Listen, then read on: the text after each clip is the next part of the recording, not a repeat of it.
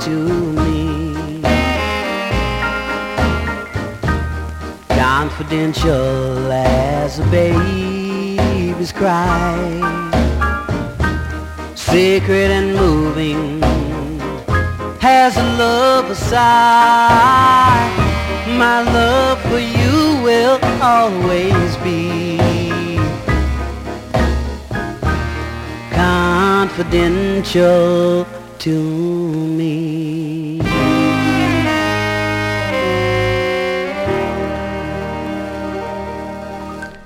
Well, I always love coming in after The Fly because his music is just fantastic. Thank you so much for that. I didn't know flies could be so good at being a DJ. So you are listening to KKUP Cupertino 91.5 FM here in the Bay Area and beyond the Bay Area. If you're somewhere else, you're listening on kkup.org, where we're streaming live all over the world. I usually play a song at the beginning of my show, but we don't have time today, so I'm going to get right to it. Tonight's guest is Cedric Tillman, and Cedric Tillman is a pressmate of mine at Willow Books, but he holds a BA in English from UNC Charlotte and graduated from American University's Creative Writing Program. He's a Cave Canem Fellow, a 2-time Pushcart Award nominee, and the former Nation Magazine, now Boston Review Discovery Contest semifinalist. His first book, or his debut collection, which is the one we're talking about, is called Lilies in the Valley. And that was a semifinalist for a bunch of really great prizes, but eventually it was published by Willow Books in 2013. So here's my interview with Cedric Tillman. The beginning of the show is a little choppy, but bear with us, it gets better. All right, so tell me a little bit about yourself, Cedric. I mean, I know about you, but tell my listeners a little bit about yourself. Sure. Well, I'm living in Charlotte right now, Charlotte, North Carolina, and hoping to, I think I still feel the need to qualify. I always like North Carolina because as big as we are now, I think we're like the 16th biggest city, but sometimes we go, Charlotte, where is that? Sometimes you look at that. Yeah, so I am pretty much a country boy. I was born about an hour and a half east of here, east of Charlotte, and moved to the big city when I was very young. And so lived up here most of my life, and then initially attended the University of Florida, left there, came back home and finished school here in Charlotte at UNC Charlotte, and worked here a couple years and decided I wanted to do an MFA, and so got into American University's MFA program and went up there, got married, and 4 days later moved up there. And it was all a whirlwind. So what do you do in Charlotte? So I am a proofreader and editor of Newswire copy. And so what I do is we get press releases in from a lot of publicly traded and private companies like Bank of America and a lot of pharmaceutical companies up in our Research Triangle area, up around all the colleges, Chapel Hill and NC State and all that stuff. And so we're just the last set of eyes before that stuff hits the Newswire, hits the internet. So it's one of those things where it's very cool. We have to pledge to not try to get rich off of the information we get. We kind of get insider information. So it's an interesting gig. But yeah, I've been doing that. So that's what I did for the 2 years before I went to DC for grad school, and then when I came back, I got my old job back, as it turned out, and I've been back there now 11 years. So wow, that is that's paid the bills to a large extent. Well, I mean, you have to have the bills paid, especially if you're a poet. That's it. Yeah, you got to have a real, quote unquote, real gig. Especially if you're not in academia, and I kind of have appreciated the perspective that I think and kind of distance that I've gotten by not being in academia, though it's not something I'm opposed to doing. It's just, kind of working at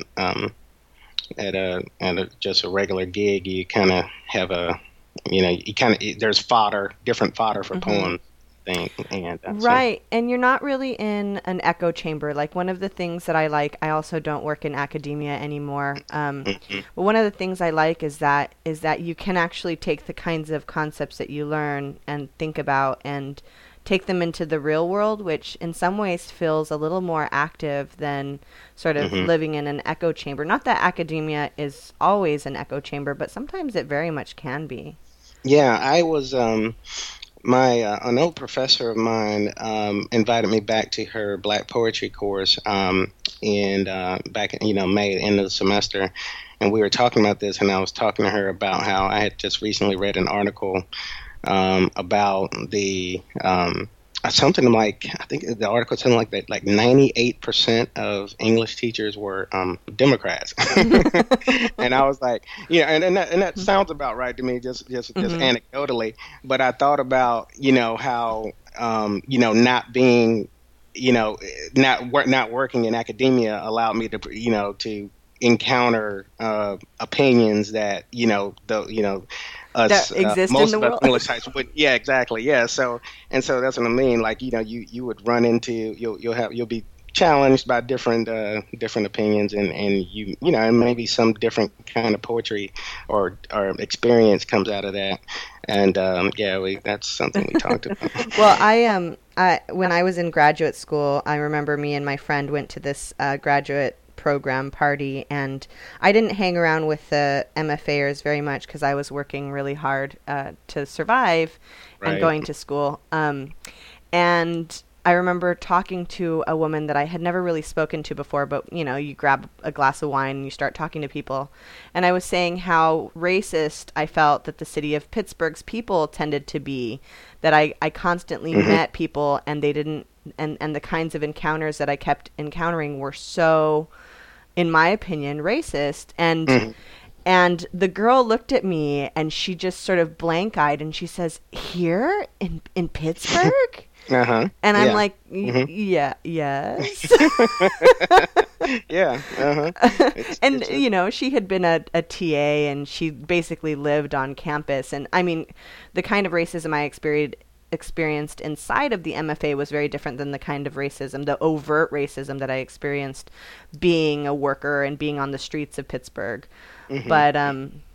But it was just funny to me, and it made me realize that if you're outside of the world of academia, you're experiencing a world that is not as safe in some ways. It's definitely, and I think about it is outside of that realm, though, are all the people that we want to, and I guess when I say we, I guess I'm speaking of poets, but inside of that, outside of academia, are all the people that I think we purport to want to evangelize in a sense with our poetry.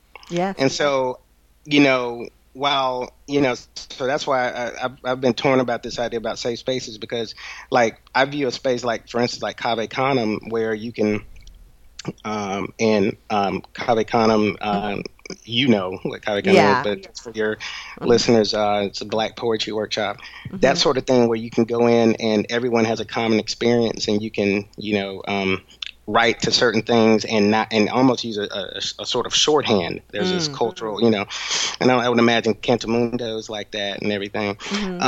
You can, there's just things you don't have to say. Right. However, because everybody knows them, but the people we want to talk to aren't in these spaces. And so while that may be a safe space, I think the people that we want to really talk to are not in those safe space. They're out in the dangerous space. And that's why I think, I think we have to write.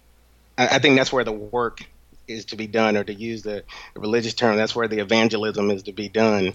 Is beyond the like-minded, those of us that kind of think the same way about and see the world in similar ways, how we can write our write and kind of bridge gaps and obviously touch hearts and consciences. Right. And they're out there. They're not in our space. So it's kind of tough. Yeah, no, and I think that's very interesting that you say that because in one of our previous conversations we were talking about the ability to when you're around a group of people that have the same ideas as you, like us, like in Willow Books readings, for example. We are allowed to sort of have these multifaceted experiences as people of color, and Right. everyone sort of knows it. They know the joke, they get it, or they're on the end. But Right. when you attend, or in my experience, when I attend readings that are primarily white or primarily academic, and I'm sort of booked as the token Mexican or the token Chicana, and I go in, I specifically choose poetry that I feel the readers that will be easy for the readers, that will not bring too much difficulty to my explanations, so where I don't have to encounter the kinds of conversations that I know you are exhausted with, because I'm exhausted with them. And Yeah. so, I and yeah, that's the poem selection at readings is, my I think my the truth is that you kind of go into it with, okay, how far am I pushing here? And so I think what I tend to, and some of my poems are kind of funny, so I kind of trying to balance it out. So it's kind of like, it's like going to the dentist and they put that's what the guy used to call sleep. When I was young, they used to call it sleepy jelly. What disturbed me though is that I got older. He kept calling it sleepy jelly. I was like, dude, I was 8 back now. I'm 16 now. You don't have to call it that. But you put the sleepy jelly on, then they do the needle prick, and numb you up. So, so yeah, I mean, so that's kind of what so the back and forth of the poem selection are. Let me be a little fun and silly. Then let me, kind of really go at, maybe an issue of race or, another thing I've been writing a lot about is guns or something like that. So, yeah, so you kind of got to go back and forth, and I definitely am aware of that. Depending on, so when we were in LA at the AWP reading, then those could be different types of poems because we knew who would kind of be there. So I think I was. It changes your space. But when I was reading recently with the North Carolina Poet Laureate, it's a really nice guy, Shelby Stevenson. He's 78, and so a lot of people came to see him, and I was kind of the extra guy. And so I was like, now, let me, I'm gonna serious ones. bob and weave with this, but I got a very great reception, and boy, did they buy books. I'm very appreciative. And they That's the best. I've got a read. I've got a reading tonight in San Francisco. Yes. I've got a reading in San Francisco tonight, and I'm like, gosh, take those books. Let's sell some books. Exactly. Please. Please, someone buy them. They're at discount price. yeah, right. Yeah. I'm old news already. Yeah, I know. I mean, you feel like, it's almost like, who was that? Someone was talking recently about reading the same things and getting to the point where they want to read new stuff. They want to get to the new book. But hey, I feel that way too. But then I'm like, hey, I got a box of books I need to get rid of. So. Me too. So let's we'll just be focused here on this for a moment until the next thing comes along. So is Lilies in the Valley, is that your first book? That is my first book, and Lilies was my thesis. It was called originally my graduation thesis in '04, so 9 years between when I graduated and the book was. It's called A Lily in the Valley, which is basically the name of the song that the spiritual that the title is based on, and then I just kind of tweaked it a little bit to Lilies in the Valley, and then it came out in 2013, and that was and I graduated from American University. I really felt like I was ready, and I was like on the stuff, and I had gotten was a finalist or semi-finalist for the Discovery Award, which at that time was done by the Nation magazine, but now it's Boston Boston Review. And so, and was in there with some names of people that, classmate Sandra Beasley, who's now her fourth book. And, so I was like really feeling myself, and just thought it was a matter of time before I get published. And I spent about 2 years, a year and a half, sending it out to publication, to contests, spent a bunch of money, got no love, got like a couple of nice letters back from people, but I probably applied to at least 20 to 30 contests and spent a bunch of money. And as it turned out, the book, I met the editor-in-chief of Willow, our mutual publisher. Yep. I'm so thankful for Willow, I have to say, that they, have put the voices out into the world that have been out there, because even though we're a small press, I think it's very evident that we that could easily be on these big fancy presses. I know. Talent level, I think, is really there. But I met him. I met Randall Horton at Cave Canem, and didn't know he was the editor of editor-in-chief of Willow. And then the following spring, I went to a Cave Canem South weekend workshop with Kwame Dawes, Frank Walker, and Patricia? Yeah, Patricia Smith. And so we had and I met a reader for Willow that weekend, and she asked to see my manuscript, and she's like, I said, have you ever seen any of my poetry? She said, no, but you are funny as hell in class. And so that's how it got. And so she actually read it and passed it along to Randall, and he sat on it about a year and a half, actually, and I started Facebook. At that time, I started tweaking manuscript, and it got a couple of semi-finalists and finalist placings, and he got back to me, man, I've been meaning to get back with you, man, my bad. I didn't think we're really ready at the time, send me your newest version of it, blah blah blah. So I sent it, and so I first sent it him in like May of 10, and he basically said that Willow would publish it like November of 11. So nice. It was like a year and a half. Yeah, so that is this is the first one, and I'm working on the second one, and actually just in the last couple of weeks here, I did got the semifinalist mention for the Cleveland State University prize. Congrats. And last night I got word that I was a semifinalist in the Saturnalia Poetry Prize. Nice. So yeah, the new manuscript is entitled "In My Feelings," because that's where I be in my poem. So, and so far it's going pretty good. So out of, I think, the 4 contests I've heard back from, I've gotten a semi mention in 2 of the 4. So I'm pretty encouraged about the direction of it. Well, that's good. I mean, that's really good. And I have to say, I really enjoy your poetry and this book in particular.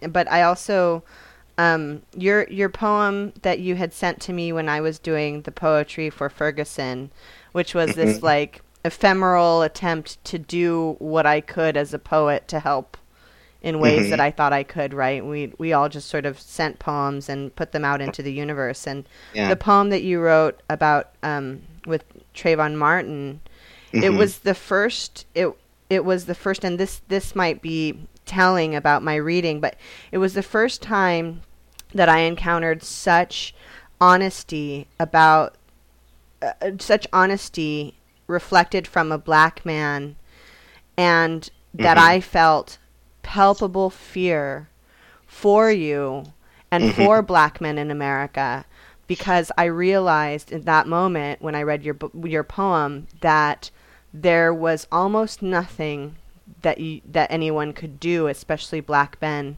to alter whatever the course is in front of them.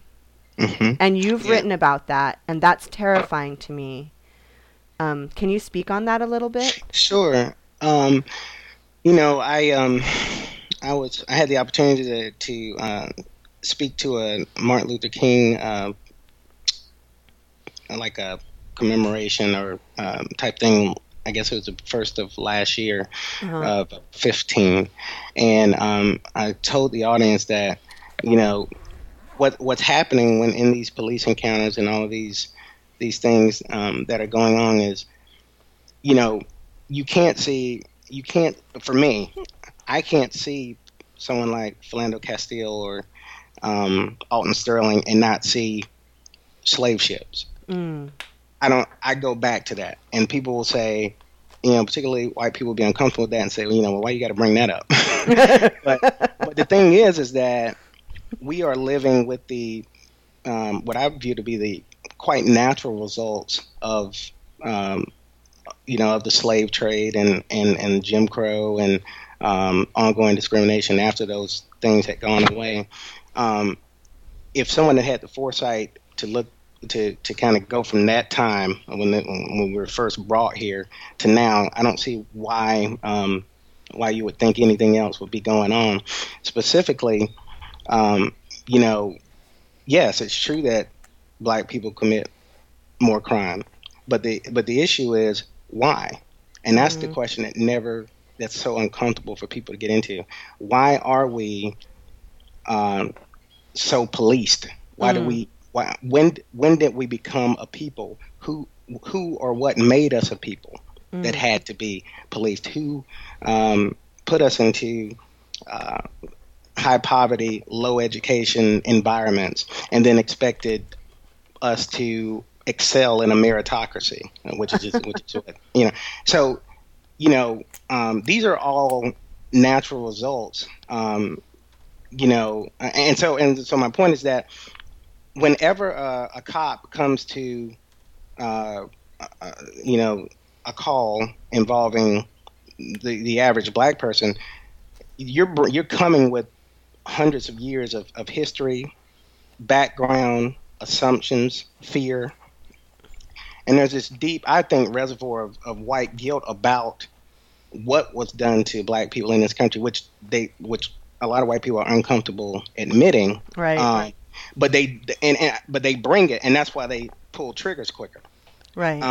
And that's even cops in general. I mean, it's not just black cops. I mean, not just white cops. Generally, it's white cops, but cops of all colors, I think, bring this fear of black people to their encounters because they have a perception of grievance, historical grievance, and even if you talk to them, and like you might talk to a white cop and be like, they think that, oh well, that stuff shouldn't still have an effect on you. They really do think it does. Like they really do think, but they don't, because to say that it does. To say that history has an effect is to say that there would have to be some sort of restorative action or healing, and that's not an option. That's called reparations for, that's called, and it's certainly at least called affirmative action. Right. The most tepid form of reparations. Or acknowledgement. Oh yeah. That something. So, I think with that poem,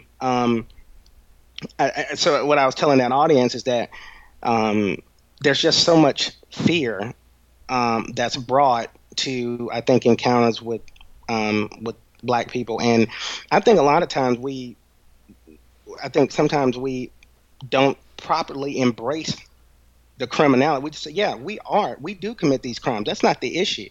We do what undereducated poor people do. Oh yeah. White people do this too.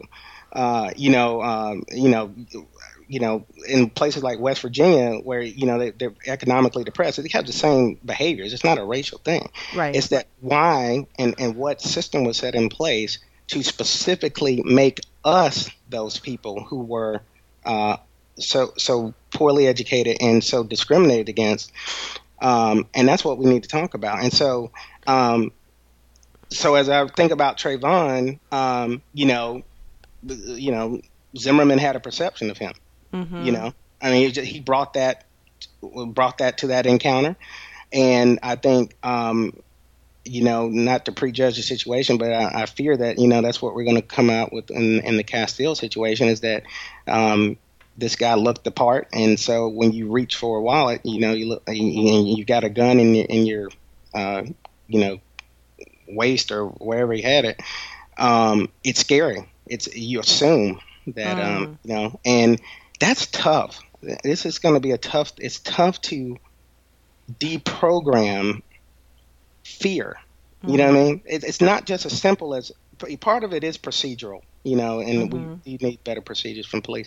But part of it is psychological, and that is tough. But I think it's easier if you're willing to admit why you got those biases and how they came about. And that is what we can't get to. Is people don't want to admit that they bring those biases to these encounters. Well, our cultural consciousness in America doesn't allow us to admit the kind of racism that exists in the foundation. Like, we don't, as America, we don't want to admit that slavery for your people and the kinds of laborious slavery that still exists for my people are foundational necessities in the American dream, or in the process of the American dream, and those that our backs and our bodies are what have built this American culture, this consumer culture, this economic whatever, all of this. And if America itself were to admit it in some kind of national and implementable way, then they would be admitting something that's very disgusting, and America doesn't want to do that. Yeah, and I think it's I was reading a book a few years ago called The Debt, and it's called The Debt: What America Owes to Blacks, and Russell Robinson was the writer, and it's very, very eloquent. He talks about, I'll be honest with you, I've never been one who pushed a lot for things like reparations, mainly because it's not that it's not clearly just, but it's just that I tend to be I'm very practical, and I know that it's unlikely, but that's what infuriates me about things about the so much more tepid responses to historical racism, like affirmative action, or like when we have this student suing the University of Texas because she had to go to LSU instead of Texas. And stuff like that, which is just really, that's what really irks me. But in his book, he talks about, he actually kind of scolds people like me, because he says, I know you don't think it's possible, but if it's righteous, then that's the side you ought to be on. That's the side he's on. So I certainly, I certainly see that. And that book is called The Debt by Russell Robinson. That's right, The Debt: What America Owes to Blacks by Russell Robinson. Very good read, very persuasive read. And at one point, he even tries to just he takes a typical black life starting in like pre-slavery, and he tries to trace. This is his own sort of, in his mind. He traces the generations of one black life, right? And he just shows the ways in which that life, is disadvantaged relative to white life in America, and shows why this person might develop heart disease and die earlier, or just different stressors, lack of health care and opportunities that would lead to this person having an attenuated lifespan, which I think is very valuable, very something really deep to think about. All the ways in which this system that we live in just sort of shortens horizons just a little bit, So when at the end of the day, it's a 3 or 4 year lifespan difference, but so many things along the way happen to add up to that discrepancy between, say, white and black life expectancy and stuff like that. Right. So it's a really powerful book. Yeah, I mean, those things are really important, and I really didn't wake up into the world of understanding my position in the discussion of race until I went into graduate school, because I had lived in California, and the kind of racism that exists here is a very sort of latent. It's a structural racism. So like in small towns where I grew up, the town is mostly employs mostly white people, or is run mostly by rich ranchers. And if you're a Mexican who's been able to get a job or to move up, it's because you've assimilated and you've left your culture behind you, and you sort of like ignore that. And so the kinds of experiences there were different. But when I moved to Pittsburgh, it was the first time in my life that people, you know, just straight out of their mouth, right to my face, would ask me where I was from. And was my family from Mexico? Did your family run across the border? Did they swim across the border? Are you a welfare baby? Are you, I mean, things that I had never heard in my life. Even at the university, being encountered by someone who was in the program asking me if I was the affirmative action choice, and all of these other things. And so it was like, suddenly I came face to face with a racism that I think was so blatant that it was hard to ignore that, oh, wow, I am a brown woman, like a very brown woman. And in being so, there are a lot of things that are not available to me. Yeah. And I think, too, one of the things that, you know, one way to get rid of this fear, and it's going to be a generational deal, but, you know, what we'd like to see, what I'd like to, is for America to make the decision that, you know, we want to ameliorate or eliminate the differences that our differential in treatment has caused in you. We want to address those. But the problem is you can't do it until you are willing to say this is what was done and this is how it affected you. So, and like you said, if you're not willing to admit that, then you can't progress. So, but if that was ever done, then, you know, as I was telling someone the other day, one of my white friends on Facebook I went to high school with, that, you know, we want to, the country needs to view us as assets.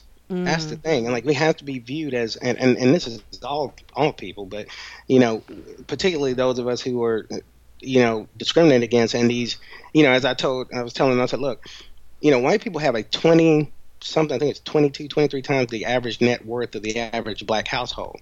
And I can assure you that if you were to be able to go to a plantation and look at who was in the fields and who was on the porch, that had nothing to do with work ethic. See? So, you know, so we know it's not that you guys work 23 times harder than us. So, you know, so that's the type of stuff that, you know, we know that even like with police interactions that, you know, white people use drugs more, an equal amount, but are arrested a lot less, you know. So, you know, these are things we know. And so we have, you know, it's very hard to, you know, you just have a fact-based discussion with stats. I know. And then you say, and then the next question is, then how is difference created? Are we genetically inferior, or there's only two options: either we are genetically inferior and unable to adapt to environments, or we are, or this was caused, or we were essentially engineered. The way in which we don't match up socioeconomically was engineered through policy and law. Right. And they, you know, when you have this discussion with people, they're never comfortable saying the former, that, you know, just that's genetics, but then they're never comfortable saying the latter. Saying the latter, and thinking about what kind of perhaps quite radical but just things would have to be undertaken to try to just work on these gaps. You know what I mean? So it's like something, it's one or the other, and I would just rather people be honest with me, because, you know, what do you think of me? You know, I mean, just tell me what you think of me. I mean, do you think that there's something about your origin that would put into the same situations my people were put into? Do you think that your people would have overcome those environments in a better way? And if so, why? Right. You know, and there's never an answer for that. So it's just a crazy situation. No, I know. And, you know, I've had these conversations. I have them actually pretty often. And like I said, I'm not part of academia, so I tend to have these conversations with people that don't normally have these conversations. I was at a ranch party of a friend's, and I ran into a woman that I knew from a club that I had been part of, and we were talking, and she was saying how sad it was to see all of these little Mexican kids dressed up like gangsters and cholos and wearing red and all this stuff. Coming into her store, and their parents are supposedly poor, but they have iPhones and all that kind of stuff that we hear all the time. And I said to her, I looked at her and I said to her, if a child is raised in an aquarium where all of the surrounding details are as you see them, like those are the things that they see people dressed in red, they see the baggy pants, they see that and they are recreated in that world. They don't know that there is another world that exists, one. Two, this is a cultural thing. It's a cultural class, and it's a culture of violence, and it's a culture of gangs. So those things, that child and that mother and the father, they don't have options. And what they're doing to their child is not perpetuating poverty consciously. They're just perpetuating their culture. And I was telling someone too that so much of the ways in which we don't, assimilate into. You're talking about the baggy pants, like yeah. I mean, I think about. I mean, I see black women with the sort of loud hair, the red hair, the blue hair, the baggy pants, but.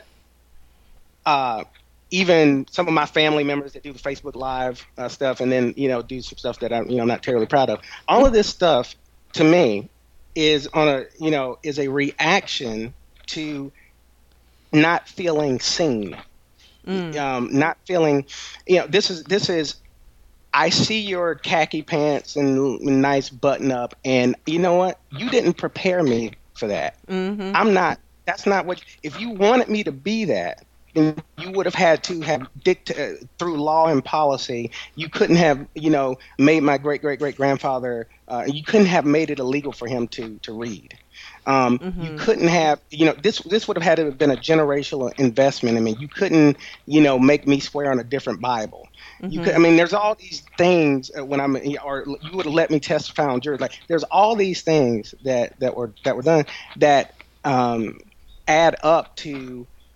I'm not part of your culture, and it's an indictment of the differential in environments. That's all it is. So these people are saying, no, I'm not. No, I don't do conventional stuff because I'm not part of your culture. And even if they tried, there would be something phenotypically or something in their voice that would indicate a difference of culture, and they would still be othered by the dominant culture. Yeah. I mean, so. I hear people complain about those things, and when they say the stuff about the cell phone and all that stuff, it's very tough to be part of a society where that you're aware of other people's comfort and that you don't have it. Yeah. And there's this whole other world out there that Dr. King talks about this in his writings, that it causes frustration because and that more recently Ta-Nehisi Coates and Between the World and Me talks about this, that there's this whole world, there's access to it, and you just can't. It's like, why don't I have access to it? And you live with that all the time, and then you have you engender a resentment toward the people who have that other life, and you don't even know. Like, if you talk to one of these brothers on the street, they're not even going to have that sort of insight into it because they don't get taught it in school, and a lot of times they're in front of white teachers who can't admit that to them. Right. So so they won't know why they really hate white people, but they do.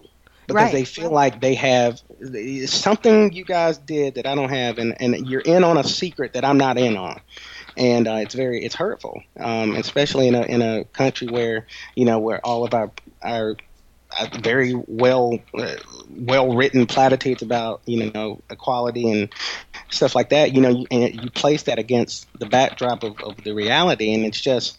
I think as Tavis Smiley said, he said, we are just trying to make America live up to the promise of its founders. Yeah. And that's hard work. No, I completely agree, and I'm really grateful for this conversation. You know what? We should get to some poetry. Will you read some poems from your book? Yes, absolutely. And not from your book. It doesn't matter to me. Okay, cool. Yeah, and I'm sorry that we kind of went off on that. No, you don't have to be sorry. I mean, this is kind of what my radio show is about. It's about giving opportunity. I think poets, especially with the concepts of race and socioeconomics, I think poets are very sensitive, and also if you're a good poet, which many of us are, people I interview are, you're a researcher of the things that you specialize in. And you know the things that you specialize in, and you write about them. And I think that it's important to have these conversations. And if people don't like it, well, they can call the station and talk to me, and I'd love to talk to them. Oh, man. But I think our listeners at KKUP are very open. They're very loving, and a lot of them are. I hope that they enjoy these conversations. So yeah, well, I hope so too, and I'm very appreciative for you for doing this, and to them for listening in, and just being hopefully open-minded and open-hearted about our perspective on these things.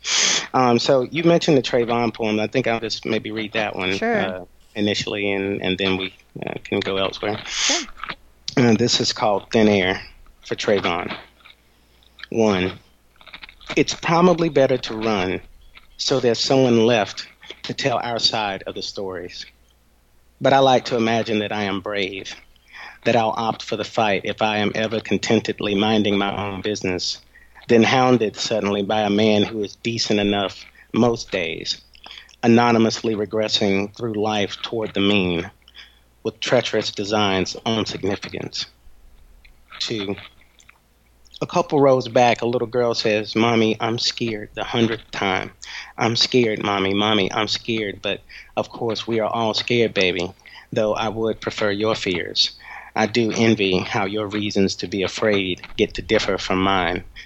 I am scared of death, certain deaths, mostly a sudden falling towards earth, a violent loss of altitude and old turbulence on my journey through this tense, persistent air, a fear of descent, because young men I know collapse into complicit skies every day, and I fear I am too much like them, that I won't get to see much before I land. 3. Everything is noticed, if not inquired after. Everyone is touched as we brush past the wind in a hurry for impact. The blood is thick with conspiracy, and everyone knows, but not everyone can feel. So some people don't notice the virtue leaving. Some people say what left wasn't virtue. 4. I live in America, and I tell my son the streetlights mean I don't plan to see his mother flailing her arms beyond the embrace of ushers charged with keeping this much of us out of the casket. 5. The black president pronounces it Traven. The name is off the tongue quicker, the sound dies away faster, but it's probably not another failed attempt at establishing his American bona fides. It's just the way he talks. 6. We need to get the bottom of it, have a full and thorough investigation. We have a criminal justice system for a reason, and I hope justice is served. It's in everyone's best interest that this be dealt with in a timely fashion so the public can rest assured that law enforcement will palaver the et ceteras, ensuring that we can so on and so forth. I will read. I mean, and the afterword of that poem is that it's not changing. Yeah, and that's what, so you don't have to write a new poem. That's why, sometimes I've seen every other week or so there's another police shooting, and so I see. There's responses to it in poetry and anthologies, and people they're called for these, and I'm like, you know what? I mean, I'm just going to read my Trayvon poem because because it just applies. Yeah, and, it doesn't change. I can't do it, and I don't want to go back to that mind emotionally every time. There are different stories, and I really appreciate that people are writing those poems. But it just gets. It gets kind of tiring, and it's tough stuff to have to dig back up every time and try to say something different because you know why we're in these situations, you know how we got to the world we're in, and so it's like God. Anyway, I'm glad that people are are still writing those poems. And Yeah, as but the poem for Trayvon, the poem, you're right. The poem, it still applies. You can just plug in different names, unfortunately. Right. Yeah. Unfortunately. Yeah. Exactly. Yeah. All right. Let's see. I don't know if you had any particular ones you wanted me to read, but I have a couple. That, yeah. Go ahead. Go ahead, please. Okay. Cool. So I want to read the All American because I tend to lead off all of my readings with this because I think it grounds people in the fact that I'm pulling for us. I'm pulling for America. I just think there's certain conversations that have to be had. So this is called the All American, and the epigraph is: my mind is American. My thoughts are the product of my American breeding. 1. I am an all-American boy, and I'm proud to be an American.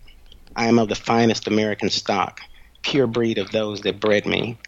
My black hair, my brown eyes, the way I see through Chinese frames into American mirrors and Japanese watch faces is beauty. 2. I am a fan of every all-American team. I am a fan of pure all-American teams. From day one, I was the Cowboy fan, the Yankee fan, the Carolina fan. I am a fan of nothing ignoble. I am a fan of the teams people like me should be fans of. I am a fan of the teams that a man would be a fan of if he's been where I've gone, if he's from where I'm from. There are fans of other teams, and I cannot understand them. I do not understand how you, other fan, cannot want the win I want for us. 3. I was born in a hamlet. In Rockingham, my American mother, her hair, a science project mushroom cloud, bore me to an American father, his hair, a science project mushroom cloud. I remember the nurse, the baby blue of the thing she cleaned my nose with, its rippled bulb like a seashell. I remember my funny reflection in her silver ball earring. She sat me, new and viscous, in Daddy's lap. He kissed me like I'd never grow. He hugged me, held me like I'd never grow. I shall never be so new in the coming tomorrows as I was that day. I am not perfect, and I will not be refurbished. 4. The Americans who go to church with me. I am Baptist. I am African Methodist Episcopalian Zion. I am probably African Methodist Episcopalian without the Zion. I am non-denominational. I stayed out of the closet the skeptics made me for their convenience. I listened to them. They forbade me wine. They forbade me women. They took in wine. They took in women. They took in men. I am a Christian in America, and I am very often tried, but rarely by a jury of peers. 5. I am not an atheist. I am not an atheist. I am not an atheist. I am not, an atheist. But you are, an All-American. I am not good at line breaks, but you are, an All-American. I am not Catholic. I am not Catholic, but you are, an All-American. I am not a member of the nation. They are Americans. I am in the top 1% of their 85%, or in the top 1% of their 10%. But that in me, which would be 5%, is ravaged by my pure breeding, my cocky Americanism, that happily pervasive disease. And my God is the one I experience most, the one I know best, until all else is hearsay and pagan. 6. The All-Americans won't tell me what to say. The All-Americans will tell me how I should say what they think I should keep to myself. And we will throw bowls in the molting pot until whatever lacks virtue and the not yous and the not me's is sloughed off like impurity, so that something like heaven is within reason, and the first cause blesses the nation. And I should say, I usually start that off by explaining that the references to the 85, 10, and 5% reference the a Nation of Islam idea that 85% of us are essentially our lives are run by this sort of oligarchic 10%, and then 5%ers or what they call the 5% nation, are the people who are aware of what the 10% is doing to the 85% and try to kind of tell people, hey, it's interesting because it's not unlike things that we talk about that's outside of that there's a a group of people kind of running things and that people aren't wares, of what's going on. So it's a very it's the Nation of Islam thing. And then the not using the not me's, I just jacked that from Walt Whitman's Song of Myself. Yeah. Because this was a response to this was a workshop thinking workshop in grad school. That poems. I mean, we had to write like a long sequence poem, and I was reading that poem, reading Song of Myself at that time, and this is sort of a mini version of Song of Myself, I think. So yeah. So I want to read a love poem. Okay. I want to do that. I mean, and it's going to be on the radio, so you know. That's where love poems need to be. Not really a love poem, but just an infatuation poem or something. See, where is that poem? Where is it? Yes, I can. Since you're doing some editing. Yeah, don't worry about it. So, this poem is called Slow Dance, and the epigraph is a list of good songs. Soundtrack: 1, Slow Dance, R. Kelly. 2, Slow Jam, Midnight Star. 3, Red Light Special, TLC. 4, Slow Dancing in a Burning Room, John Mayer. 5, Wildflower, New Birth. Tonight, let she become merely a quick tremor of air, and because she is something he wants to learn assiduously. Palms pressed lightly over the taut swell of arch, the pressure of fingertips up and down seeking a rhythm from the slender shoulders to the straight of her spine, like something sought for in a dark room, hurriedly, desperately. The closeness of her embrace testifies to comfort, a young faith in the sudden discipline of hands fretting soft scratches of need into the neck of her mandolin hips. And there is no governor for the heart rate. The breastplate is merely translucent. Breathing is rationed to achieve cool, trying to convince her the throbbing in his ribs is a false positive. But while her hand and head rest on his shoulder like, "You are my lady," and while a beauty mark just over the rise of her lip is a dark moon easily eclipsed and revealed by teeth, and while the shea butter scent of dark revolutions inhabit his temple like praise, the man knows he has not been able to stop the swoon, hasn't managed the depth of the dive, preferring to yield to a useful sort of weakness, anxious only for the notion of the moment passing uneulogized, a mind absent the memory, how her body was the contour of a craving. Yeah. People have been there. Good one. Yes. Thank you. Let's see. You tell a poet to read poems, you're going to I know. You know what? I'm going to read. How about I read one from the new manuscript? Okay. Sounds good. And, so do a shameless plug of In My Feelings. So, this is called Tread on Me. And it's kind of speaking of our gun issue and violence issue. Okay. In this poem, there's an allusion to internet service providers, an ISP, and how they this corporate idea that we have now, where some of these municipalities are trying to have their own internet, but the companies are saying, no, you have to get it through us. And another AT&T won't let a place like Chattanooga, Tennessee, have its own cable. Tread on me. We had the funeral for my freedom last night. The right to life was 19 years old. Freedom pulled a trigger and killed my freedom because freedom trumps my freedom, is more precious than my freedom. My freedom died for your freedom. Didn't enlist, but it died for this country, by this country. Guns don't kill freedom. Freedom kills freedom.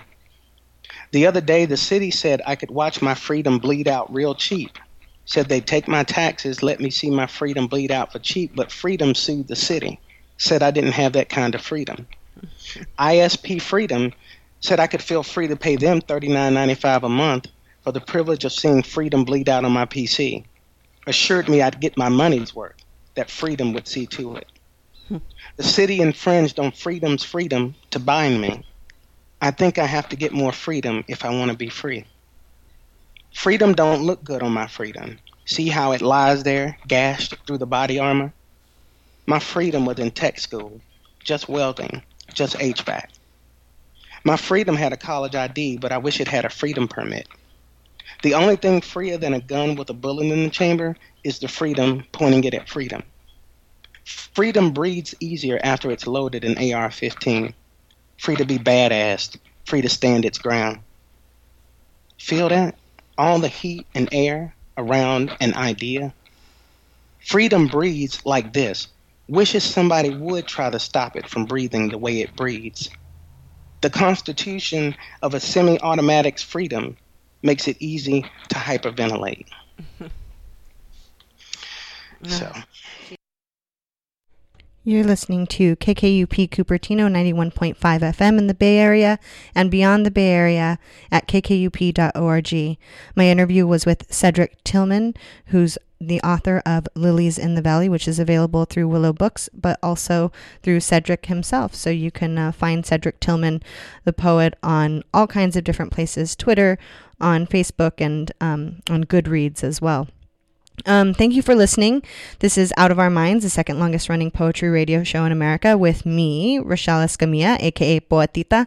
I'm going to play some Lauryn Hill on the way out, and then I will be back in 2 weeks, in a couple of weeks, because my husband and I are going on a little vacation, and there's a jazz marathon that's coming up. So you'll have, instead of poetry, you'll have jazz, which isn't a bad thing. So I'll see you in a couple weeks, or you'll hear me in a couple weeks. And thanks for listening.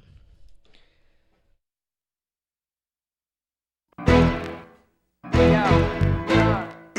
about to step into the right. We about to do this for all the kids, the mothers, the fathers, the brothers, the sisters. You know the record.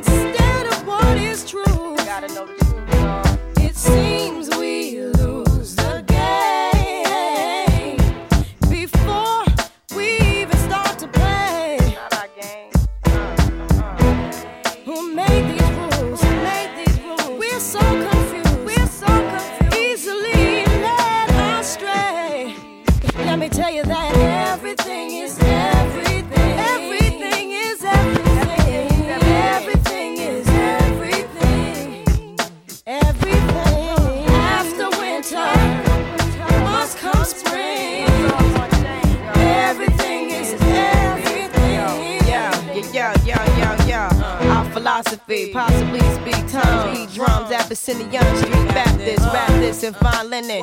From the beginning, my practice extending across the atlas. I begat this, flipping in the ghetto on the dirty mattress. You can't match this, rapper / actress, more powerful than two Cleopatras. Bomb graffiti on the tomb of Nefertiti. MCs ain't ready to take it to the Serengeti. My rhymes is heavy like the mother sister Betty. L Boogie spars with stars and constellations. Then came down for a little conversation. Adjacent to the king, fear no human being. Roll with cherubims to Nassau Coliseum. Now hear this mixture where hip hop meets scripture. Develop a negative into a positive picture. Everything is everything. What is meant to be will be. What is meant to be will be. And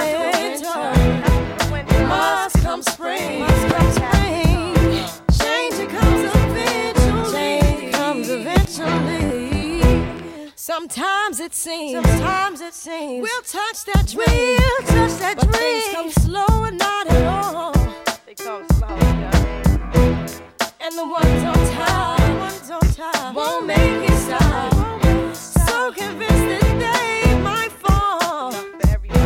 Let's love ourselves and we can't fail to make a better situation. Tomorrow, our seeds will grow. All we need is dedication.